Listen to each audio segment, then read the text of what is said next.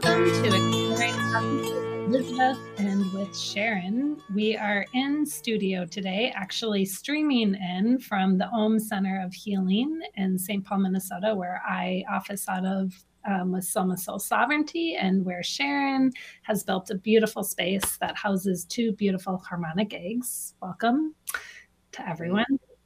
Thank you for being with me today, Sharon. You bet. So these Thursday drops, we've been exploring some different avenues of the mind and meditation, and how do we neutralize some charges, and what are we paying attention to, and how does that inform how our senses take in information in the world. And today's exploration is a little one, is one that's a little bit more tender and close to the heart, or close to the breast, as my mom would say, that old-fashioned saying when something kind of touches the heart. And I thought what we could explore, because Sharon and I have been having conversation about this a little bit, is how our projections sometimes get in the way of meeting other people in their wholeness. And this is something that I have been navigating for many, many years, having the experience of living with alopecia, which in the Western world is unexplained hair loss. From an Ayurvedic standpoint, there's more than just what I'm about to say from the Ayurvedic standpoint, but in my system, it's my kave gunya, or where, when stress is present, my weak spot, and how it impacts my tissues with the experience of hair loss. There's way more that Ayurveda has to say on that. Just like in the Western world, there's way more they say about alopecia from their vantage point.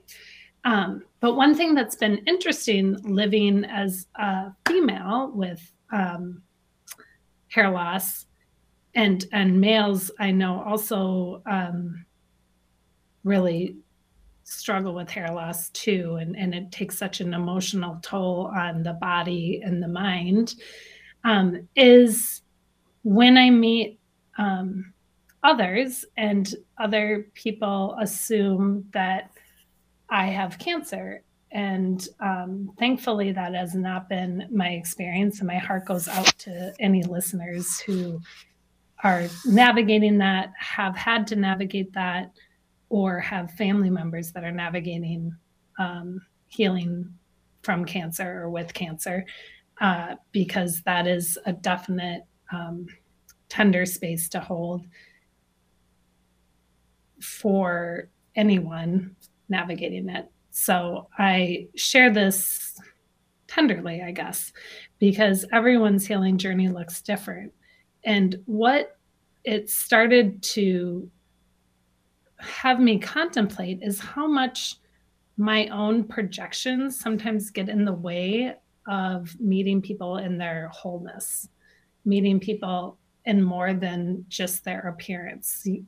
And it's something, or assumptions based on their appearance. Yeah, assumptions based on their appearance. Or perspective based on somebody's appearance. Yeah, it's that old adage of don't judge a book by its cover, right? Mm-hmm. Even if the judgment is one of compassion and empathy. Mm-hmm. But go ahead, go back to what you're saying. I just wanted to clarify. No, it's helpful. I mean, I don't want this just to be a monologue. No, but you were saying it so eloquently. But I also thought, just to make sure, everybody knew where we were coming from. For sure. Basically.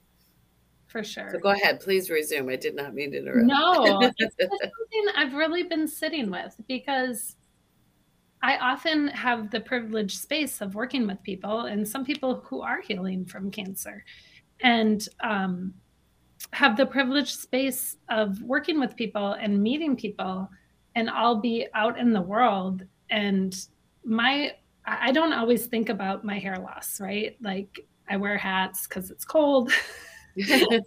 Hair has a function. It's senses and feels, but it's also warmth. And in the great state of Minnesota, it's quite cold here for half the year. And for a while, I used to wear hats because I felt ashamed or like embarrassed. Um, so it's not like I haven't navigated that world with hair loss. Um, and sometimes I've worn wigs. I went through that phase, but Really? Did oh you my, really? I did for like, I didn't last long.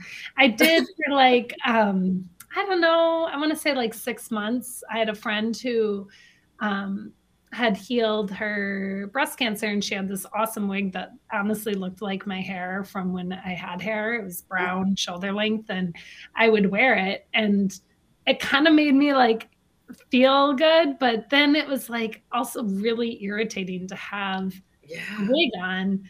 Um, and so it's interesting because while a lot of experience of hair loss overlaps with the experience of people who lose their hair with cancer, the orientation of it is different. And sometimes when people project onto me that it's cancer and assume it's cancer and go into their like wanting to bond with me over that, I hold space for their story, but it's sometimes hard to then when they want me to share my story, interject that it's not cancer and Yeah.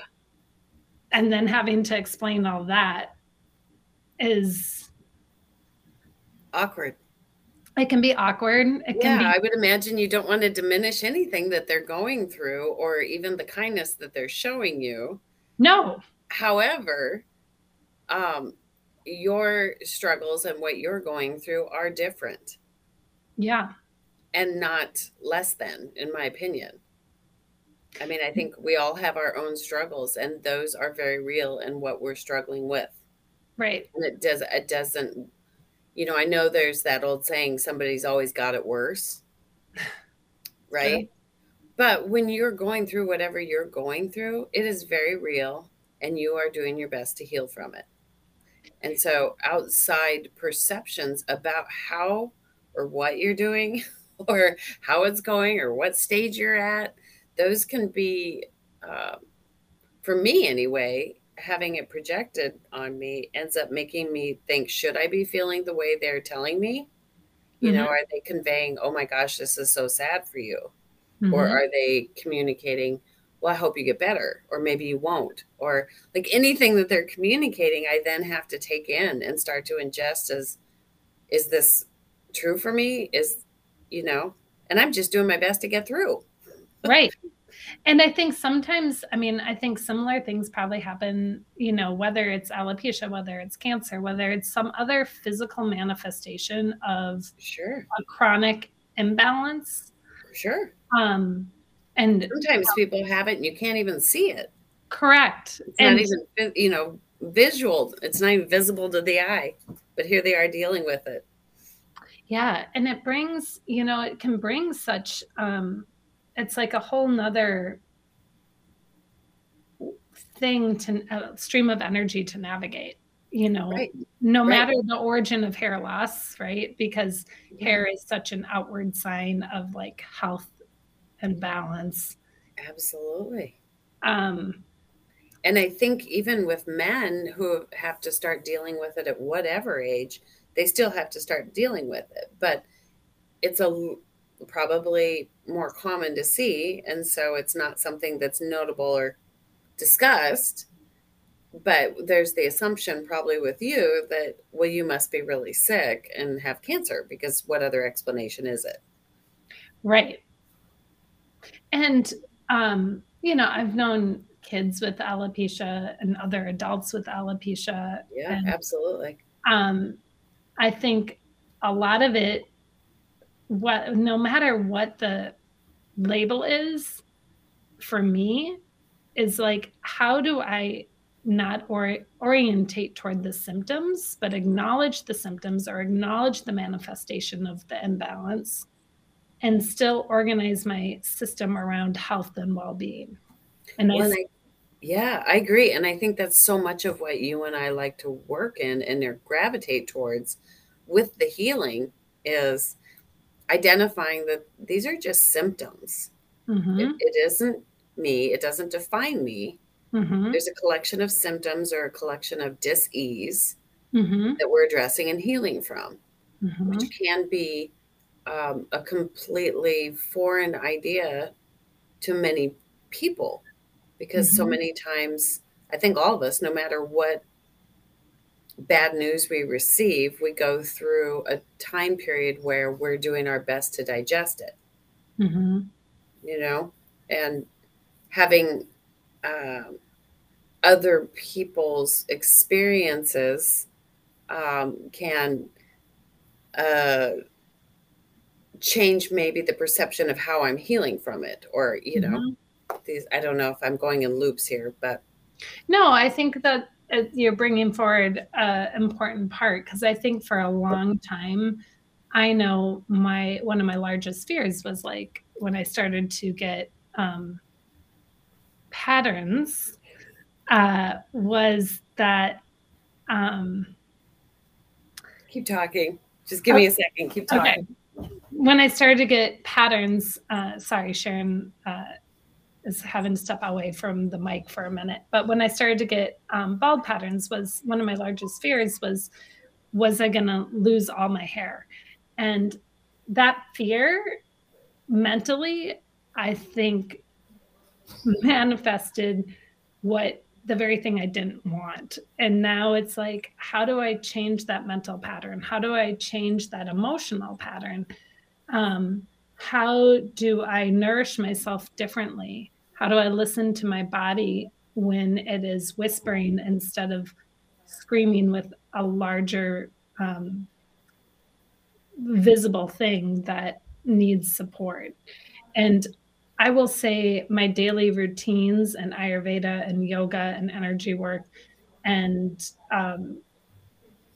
detoxing my system differently in terms of seasonally and daily has really shifted my um, mental state away from that large fear that I had when I was, about 10 years ago when the bald pattern started, to am I going to lose all my hair, and how frightening that felt for me, um, to how do I just nourish and sustain and detoxify what isn't helpful for my system, and see what happens as I don't orientate toward the symptom pattern, but acknowledge it and work more skillfully with it. And that is a different place I'm seated in than when I was early in this journey of like, why? I mean, our bodies constantly are giving us invitations to become more curious about our purpose here and why we have certain expressions in our body. Right. Um, Andreas Moritz wrote this. He's written many, many books. He was an Ayurvedic practitioner who's passed on or left his body. And but his wisdom continues to support people. And he even was like, he has different slants on why the body does what the body does. And if you want to look at his books, he has a whole host of books, but um, he believes, I think, similar to what you and I work with, the paradigm we work with, Sharon, is that the body is always trying to self-heal itself. So it's giving messages. Mm-hmm. What's the message? And one of the messages I feel like I've explored more recently with hair loss is like, what parts of me like didn't want to sense and feel the environment that I was raised in because it was challenging at best, and what parts of me have separated or tried not to be seen, and then part of my work here is to be seen. Yeah. And it's tender sometimes to be seen and have certain assumptions projected, just like I'm sure for those who are healing from the expression of cancer, who experience hair loss with that journey, Right. it's like that's an added insult. Like you're Right. telling me I have cancer and now I've lost my hair and I have other people in that Yes. in my space asking about my cancer. Like, Yes. I might not want to talk about my cancer. Right. Because Just like everybody sometimes deals I with don't want to talk about my hair loss. totally, like everybody deals with it differently. And depending on your day, you may have forgotten. You may have forgotten that you weren't operating with it, and somebody points it out, whether lovingly or not. Then you're like, oh, that's right. I Hmm. forgot. I forgot. Like I'll be in when my kids were younger, I would be in Target or other places and people would come up to me and I'd have the kids in the cart and they would be like, you have to fight for your life, like on behalf of your children. And I appreciate the encouragement or the sentiment behind that. Right. But the projection and other people coming into this my space with that projection would often be startling for me and often cause me a sense of pause and an invitation of even like how do I get cleaner about my energetic boundaries, like so that people um I can engage with people and we can meet each other in our wholeness, but Mm-hmm. my outward presentation isn't the first thing always. And maybe it always is. I don't know because you never know how people perceive you. But Well, but I like, when we were chatting about this earlier, I like the idea of exploring the wholeness piece. Like, who are you in your wholeness? And are we putting that out into the world? I mean, out in the world, especially in the last few years, there's so much talk about what you can or cannot say, or how you label people, or there's a lot of talk out there about it. And the idea is that you don't want to offend people. But when you're coming at people with your own perception and your own projection, even if it's out of love and compassion and empathy, there's still this idea of, should we think before we say something? Should we pause and let's try and look at the person as a whole? Because one element of an appearance is not the whole. And there's so much out in today's world where that's what everybody's talking about. I feel like this is a really important piece. It's a whole different perspective of, oh my gosh, there's so many people dealing with whatever they're dealing with that are probably experiencing at least similar things, similar thoughts. Why can't I just be as I am and have that be whole and complete? Because that is how I am. Because in that moment, that's how you are. well, and then what happens when we start to meet ourselves as whole and complete and meet Yes, others as whole and complete and realize we are more than any symptom or diagnosis or imbalance. correct. And when we no longer organize around the imbalance, but start to organize around our wholeness and our potential Yeah, and our birthright of health, because every human has that birthright. That's my firm belief. It also comes from a deep study of energy medicine. Everyone has that birthright for health and full potential. And as humans, we've just started to scratch the surface of it. well, and I also believe further to that, that when you start to organize around that, your cells organize around that, and they organize around the healing. Mm-hmm. So, with the idea of the wholeness and the full health and well being, if that, there's so much of what they say, what your mind believes, your body achieves. Well, Totally. that's why I work with the egg. That's why I do what I do, because I Right. absolutely buy into that. Me too. I absolutely buy into that. And we are all works in progress. There's Mm-hmm. all of us have layers and layers of things to either peel or process. Mm-hmm. But underneath that is health and well-being, and that's what I believe.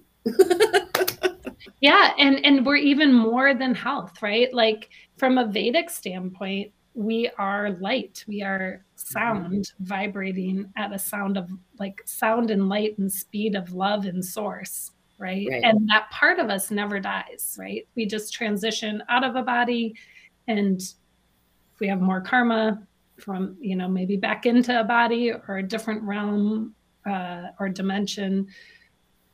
And how do we start to organize around that part of us that never dies, that is light, that wants to shine and manifest in physical form?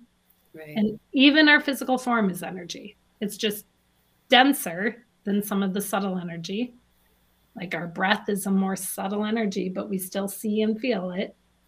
Our body is a representation of that breath and how it's moving in a more dense form.